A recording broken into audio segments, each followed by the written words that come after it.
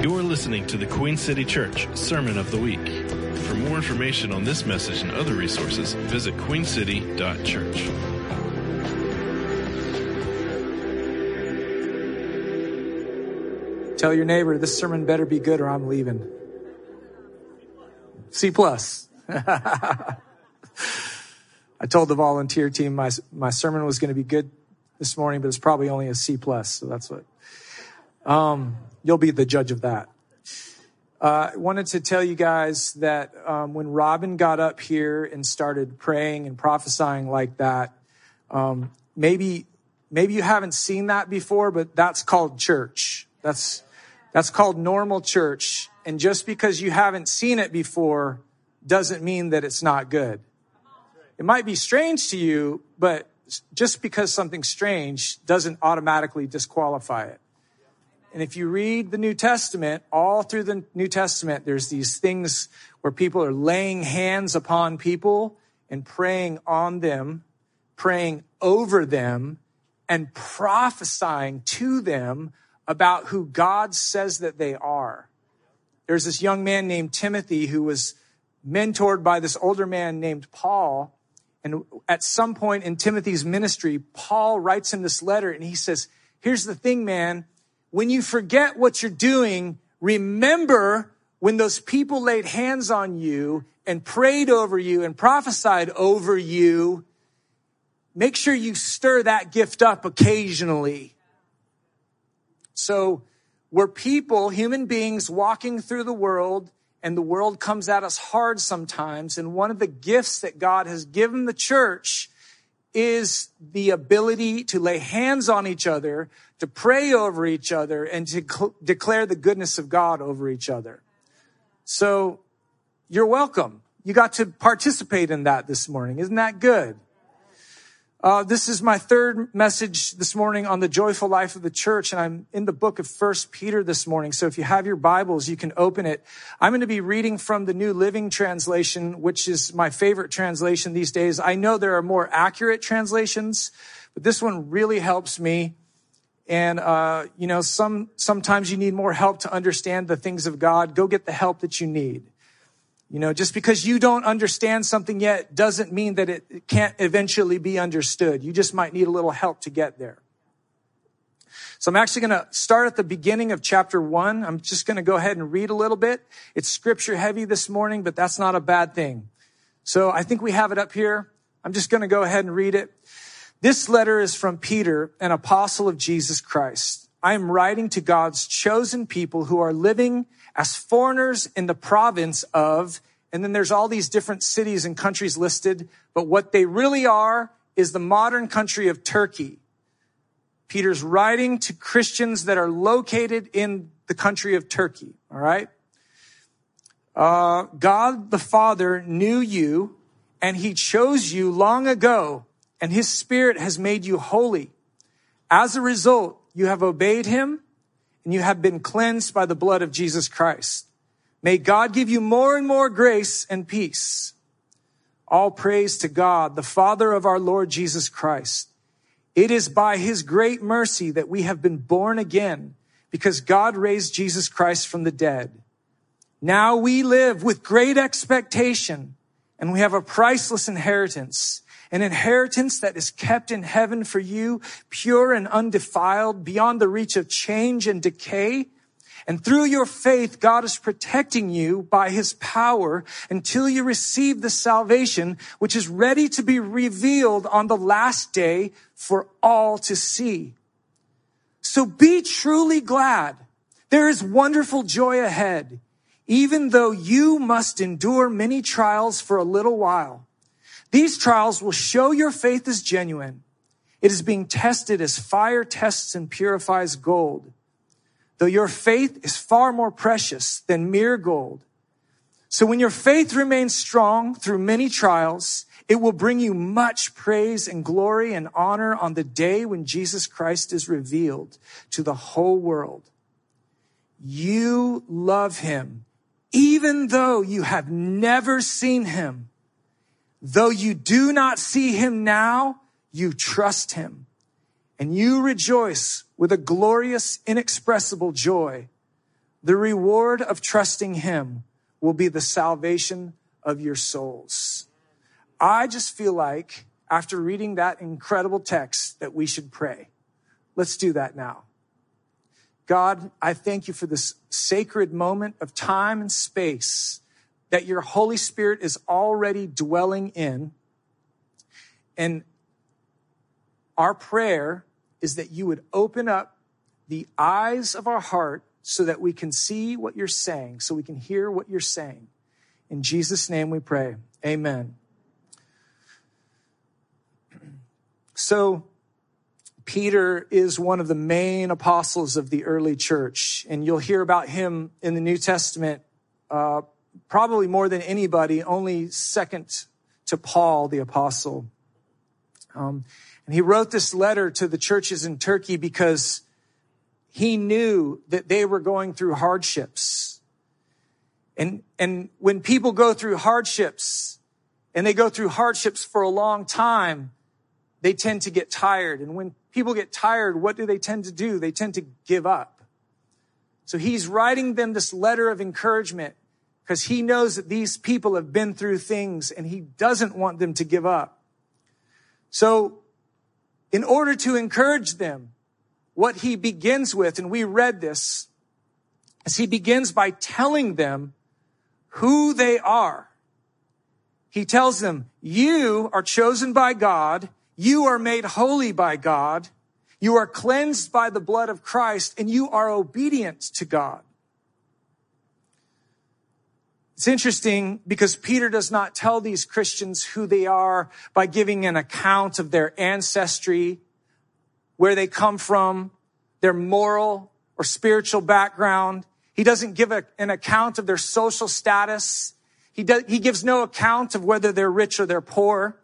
No, he makes a distinction about this church, the Church of Jesus Christ. The distinction is not where they come from, but it's who they belong to. So he's talking specifically to these people, and I'm thinking today that he's talking to us. Who we are, what makes us distinct as the body of Christ, is not where we come from, but it's who we belong to. And it's interesting because Peter connects belonging to the mercy of God. He says, we belong to God because of his great mercy. By the mercy of God, we have been born again. And now, he says, now we live by a great expectation. He's probably telling them something that they don't know yet. These people are tired. They've been knocked down. There's been some hardships. There's probably not a lot of great expectation on their part. They may be assessing things poorly. And like any good pastor or friend would do, he's reminding them of who they belong to. And he's reminding them what got them there in the first place. It was the mercy of God. And because of that mercy, they were born again. And since they're born again, they live with a great expectation. We, the church, this room, we are full of great expectation.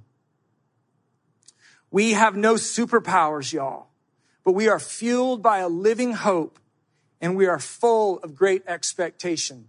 I love the New Living Translation. Like I said, most other translations take this great expectation word and they translate it as living hope.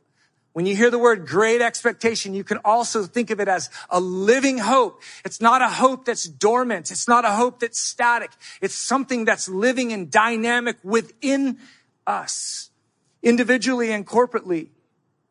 But if we're full of great expectation, what is it? What is it that we're living in expectation of? What is it that we're anticipating? And this is interesting, the way Peter lays this out for us. Our great expectation is that even though we must endure many trials for a little while, there is wonderful joy ahead. He's reminding them that what you're facing now is not really an indicator of what's going to be happening in the future.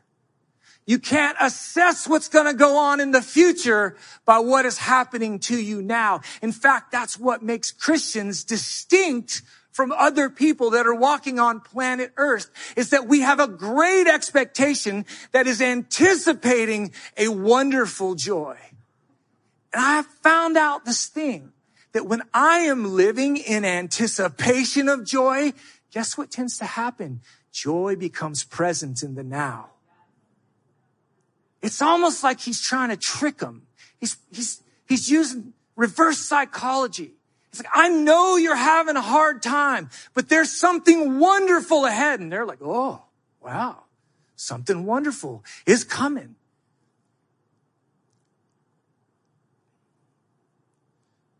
I know I already said this, but the great thing about anticipating joy is that it makes you aware of the joy that is available right now, no matter what your circumstance is. There was a portion in worship today, and Sam and Kim were just leading us to sing out praises. You know, sometimes you got to get off the page of the music, got to get off the page of the song. You got to go into that like spontaneous place, and you just begin to sing those songs that are in your heart, you know. And while we were in that spot, I just began to think of that passage in Romans 11:36 that says, for him and through him and to him, everything was made. Everything that we're doing is about Jesus Christ. It is about the preeminence of Jesus Christ. And I just began to be so thankful that I was among his people this morning, and we were just glorifying Jesus. And we were glorifying him out of this fullness of expectation that is living within us. So here we are, we're the church this morning, and we are anticipating our future salvation, our rescue from emptiness, from meaninglessness, and from death. Salvation is the gift of God to us, and it starts now, but its fullness is in the future. But it is a mistake to think of your salvation only as something in the future. Salvation is a gift of God to you right now that rescues you from the meaninglessness of life. 1 Peter is a letter that is primarily about anticipation and anticipating salvation. It is a reminder to us that we, the church, are a people full of great expectation. And Peter is aware of their many trials and discouragements, and he has a message for them. Be truly glad now, because there is wonderful joy ahead, even though we have many trials now. Peter's trying to encourage the churches in Turkey to stay the course with Christ. And he does so by reminding them of their salvation and their deliverance out of the empty life of this world. Here's the thing, y'all. A lot of Christians get discouraged about life because they forget their future hope. They start putting more priority on the life of now, and they lose sight of the life eternal. Okay? You don't want to just live in the future all the way, but at the same time, you don't want to ever let go of that future hope. All right? 1 Peter 1:18 says this, for you know that God paid a ransom to save you from the empty life that you inherited from your ancestors. Isn't that cool? It's right there in the text. Jesus came to give us meaning. He came to save us from the empty life. So this is interesting, but people ask me all the time, why do you confess Christ as Lord? Why haven't you evolved past such a primitive thing as worshiping this unseen God? My answer is this. I figured this out about myself a long time ago, and this is going to sound very primitive when I say it, but I need a God. I think that's true of everybody, whether they know it or not. Everyone needs a God, and everybody will worship a God. It just depends on the one that you choose. So for me, I need a God that can save me from the empty life. And my testimony and my experience is that Christ is the only one who is able to do that. It's true that there are many other options out there, but all of the ones that I've either tried or looked into, of all of those options, only Christ has been able to rescue me from the empty, meaningless life. So I want to tell you guys a story this morning. It's such a great story. But it's especially great to me because it's about fishing, and I like fishing. So if you don't like fishing, this might be the worst story to you, but I hope it's not. But Henry and we got invited last week to go fishing at a friend's secret fishing spot. Now, when you have a friend who tells you that they've got a secret fishing spot, all kinds of anticipation starts arising in your heart. Like the great expectation that was down here all of a sudden goes up here. And my friend is an experienced fisherman, and he's also wise. So like he was trying to keep our expectations real low. And he said, well, I'm going to take you to my secret spot, but you just never know. The fish might not be biting that day when we go. And I said, oh, no way, man. That day is going to be fire. We're catching a ton of fish. And I don't care what you say. I'm just anticipating the best day. Okay. So, before I tell you the rest of the story, I just want to show you this little video. Cause actually, picture's worth 1,000 words and a video's worth 10,000. Let it play. Okay. Just leave him in the water. Hold on. Leave him. Just keep that line tight.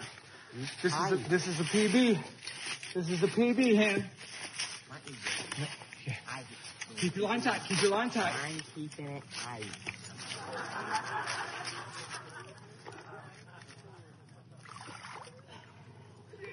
Oh my Henry! gosh! That's amazing.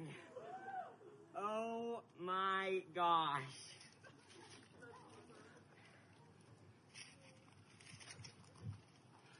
Matt, it's a big one.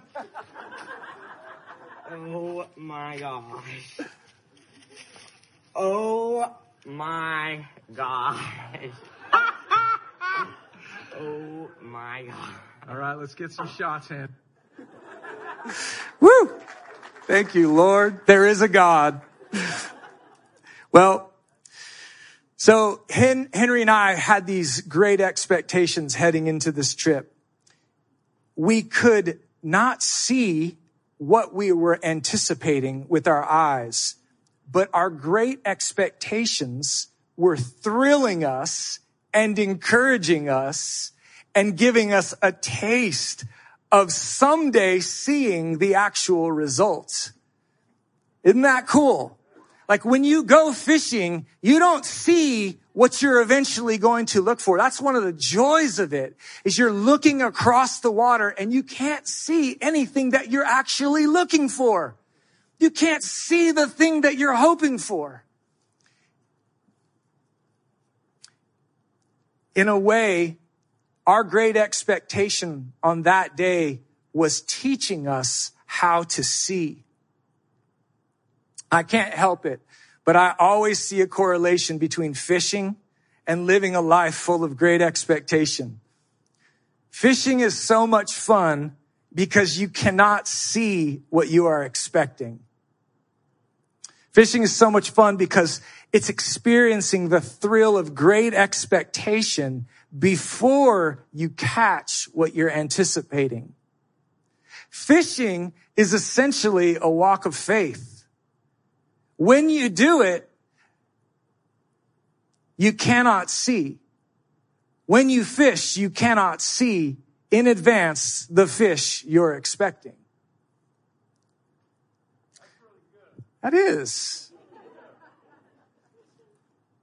Have you ever had this thought before? It would just be so much easier if I could just see Jesus right now. Have you ever had that thought? I wish I could see God. I wish I could actually lay my eyes on Jesus, because it would just answer so many problems that I'm having right now. I know I've had why all of this walk by faith, not by sight stuff? Have you ever thought, if I were God, I would have made all this following Jesus stuff a little bit easier on everybody by making him someone we could all see right now with our eyes? Yeah, have you ever had that thought experiments? I know I'm not alone in that. So here's what we conclude. We conclude that not being able to see God now is a disadvantage. That's our conclusion that we come to.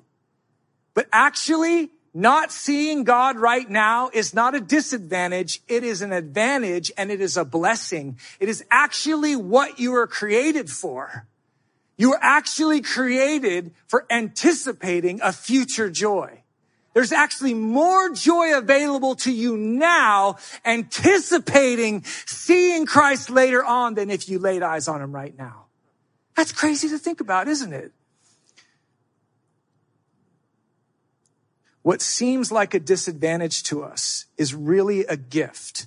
Not being able to see Christ now is a gift from God to us. Our inability to see God with our physical eyes is the blessing that lets our eyes of faith really learn to see. Our inability to see Christ with our physical eyes is the blessing that allows our hearts of love to expand. The only way you can really learn to trust and obey God is by being in a position where you are not able to see. Are you with me on this? Our inability to see God with our physical eyes is the blessing that allows our faith to be tested and proven. And Peter locks down why. He says this, because when our walking without sight, when our faith remains strong through many trials, it will bring us much praise and glory and honor on the day of Jesus Christ, when he is revealed to the whole world. This is so crazy. He said that you will be praised and honored on the day of Jesus Christ. Have you ever seen a scripture like that? That you will be praised on the day of Jesus Christ? I've never seen that before. But that's what Peter is putting before the church of Jesus Christ. When you go through these hardships without seeing him with your eyes, and you endure because you anticipate this great salvation that is your inheritance, which is priceless, that nobody can take away, no thief can steal. It cannot be destroyed. It will not decay. It belongs to you. It's more precious than gold. When you endure through these things, it will be to your glory on the day when every eye finally sees the Lord Jesus Christ. Man, what a cacophony, what a wonderful symphony that's going to be. We're all going to be praising Jesus, but there's going to be all this other kind of strange praise and honor going on with you and you and you and you and you and you, because you endured, you anticipated your great salvation. I think about superpowers a lot. I'm not a comic book guy. I have some friends who are comic book guys. I'm not a comic book guy, but I still think about kind of like superpowers, because, in the same way that we would think about if God would just show himself to us, we also think about what it would be like to fly or walk through walls or whatever, right? You've all done this thought experiment before. Yeah. So what would it be like to fly or to be strong? What would it like to be like to be invisible or to have X-ray vision? The thing about superpowers is this. Superpowers are great because they make sense. You have a problem, and if you have a superpower, you can solve it, right? If there's a bad guy and you need a lot of strength, you go get a superhero who has a lot of strength. They can overcome this guy that, is making trouble for everybody. So this is kind of the formative imagination that we have as modern people, y'all. We think about superheroes a lot. We think about problems and the ability to solve problems. And so we've created these myths, these gods, or these stories, and they're really important stories. They're important because they say a lot about who we are. But in these stories that we've created, what they're really saying about us is that we do rely a lot on strength or hopes of strength, hopes of power, hopes of being able to see things correctly. And the funny thing about it is that God actually does the exact opposite of what all of our superhero stories have trained us to do. And, a superhero with X-ray vision who can see great distances. Man, we think, if I could just see like that guy. But God is saying, nope. Your greatest ability is that you cannot see. Your greatest ability is that you've been struck with divine blindness.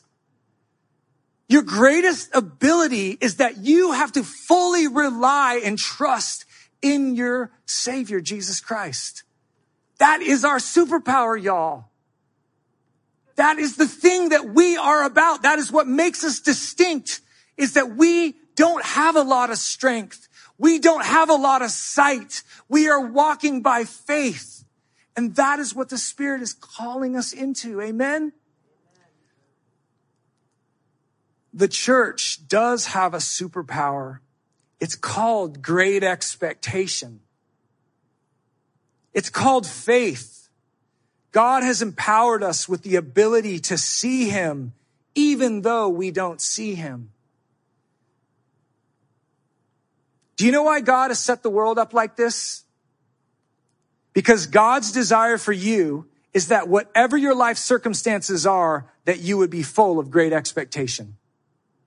This is how he means for us to live, y'all. And that from your great expectation, you learn to walk by faith instead of by sight, because faith is the cure for the empty life. Faith is the cure for the empty life. Faith is the gift that God has given us so that we can experience the deep, deep love of Christ and always know that we are his beloved. Every single one of you sitting in this room is the beloved of God. When I think about the distinctions of the church, what makes the church unique, I don't think about our music. I don't think about our theology. I don't think about our programs. I don't think about our evangelism. I don't think about what we're good at or what we're not good at. There's all of these different ways that we identify ourselves, but that is not the way Peter identified the church. He said it this way: though you have never seen him, you love him. Man. This is a really interesting dynamic here. One time in my life, I was in such a dark pit because of just some version of tragedy that I had walked into, that I experienced one of the strangest dynamics. I didn't even know it was possible. But I walked into this thing where God simultaneously felt the furthest away from me that he had ever been, and simultaneously I had never felt him closer. Like my ability to see him, I couldn't see him at all. But in that moment, I felt a love springing up out of my heart for him that I was shocked. The great expectation in my heart, that living hope that was in my bones, met me in the darkest hour of my life, and I discovered Jesus in a way that I had never known him before. So we don't ever have to be afraid of not being able to see Jesus, because when we don't see him the most is when he shows up the most. That's why I'm never afraid of people talking about the presence of God going away. All I see is absence. I'm like, man, in the absence of God is when I feel him the most. If I'm reading the room and he's absent, it just means I'm reading the room wrong. That's all that is. Peter goes on to say, though you do not see him now, you trust him. Though you do not see him now, you trust him. That's you. That's me. This is how we are identified as believers. This is how we are identified as the joyful church. Though you do not see him now, you trust him. This is the song of the joyful church. I have not seen him, but I love him. I have not seen him, but I love him. I don't see him now, but I trust him. I have not seen him, but I obey him. Now, I'm wrapping up, y'all, but I want to touch on one thing for just a second. It's the word obedience. I'll just be honest with you. I have a big issue with the word obedience. And I think it's because I'm American. I think it's because I was raised up under rugged individualism. I think it's probably because I'm probably hard-headed and prideful. But to be a true disciple of Jesus, there is a large part of it that includes you doing what he says to do. It's not just the loving him and trusting part. Those are really important components. But when Jesus says something to us, when he gives us a command, he actually means for us to do it. And I have this theory that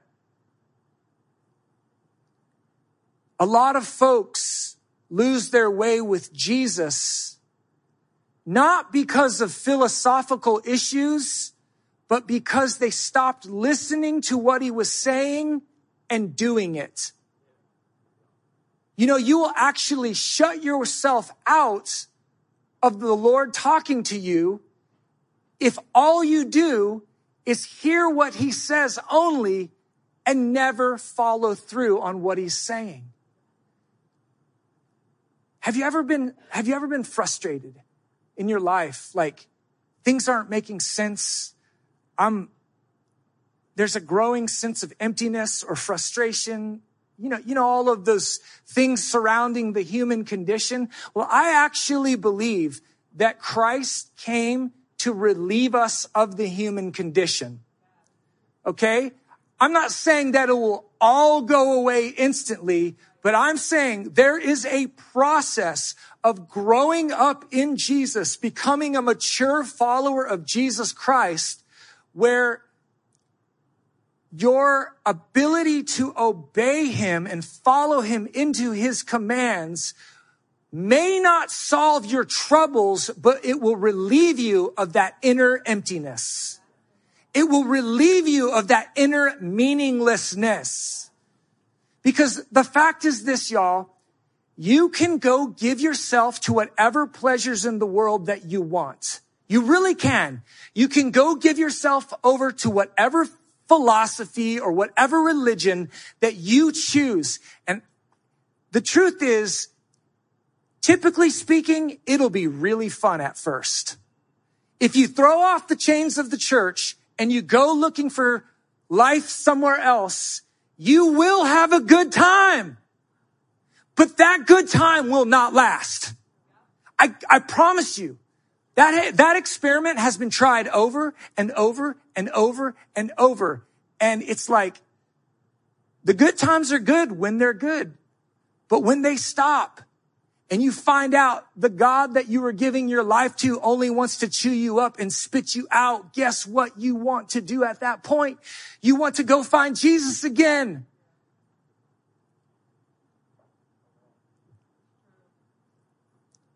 And I am preaching to myself here, y'all. I'm not preaching at you. I'm not trying to come down hard on you, but I feel like the Lord is giving us a key right now. It's an old message, but it's really simple. But there is something that we need to be doing as individuals.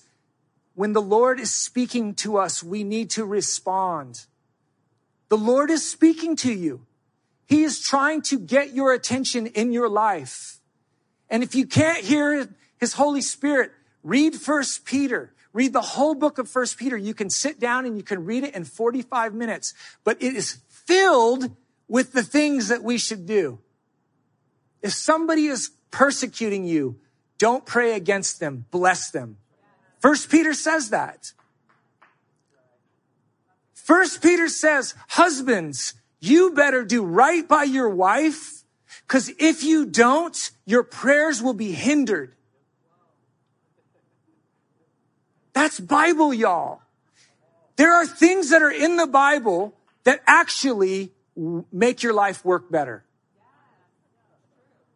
It won't solve every single little thing in your life. You can still get parking tickets. You can still, you know what I'm saying? But like, there are discipleship things that we can be doing that will shape us for the better. So maybe you just need to begin to trust and obey Christ again. Maybe it's something as simple as that. You know, maybe sometimes we just get lost in the worlds of philosophy. Maybe we just get lost trying to figure things out. I talk to people all the time who are so muddled in their minds, trying to figure out the universe. And I'm not smart enough to figure their confusion out for them. All I know to do is lead them to Jesus and say, do what he says. I mean, sometimes proclaiming from the pulpit feels kind of dumb because, I mean, really, what we're just telling you to do is do what Jesus said to do. It's like, that's the work. That's the project. That's the thing that we're doing, right? I mean, people always come to Amy and I looking for advice for their marriage or, I mean, you know, you should go to Adam's thing because if you come to us, we'll just tell you, do what we did, figure it out, you know? But I'm being funny, but some things really are simple. Some things really are simple. And I think that we can start by giving our lives to Jesus. And when I say giving our lives to Jesus, I mean simply doing what he says. Amen. Amen. You've been listening to the Queen City Church Sermon of the Week. For more information on this message and other resources, visit queencity.church.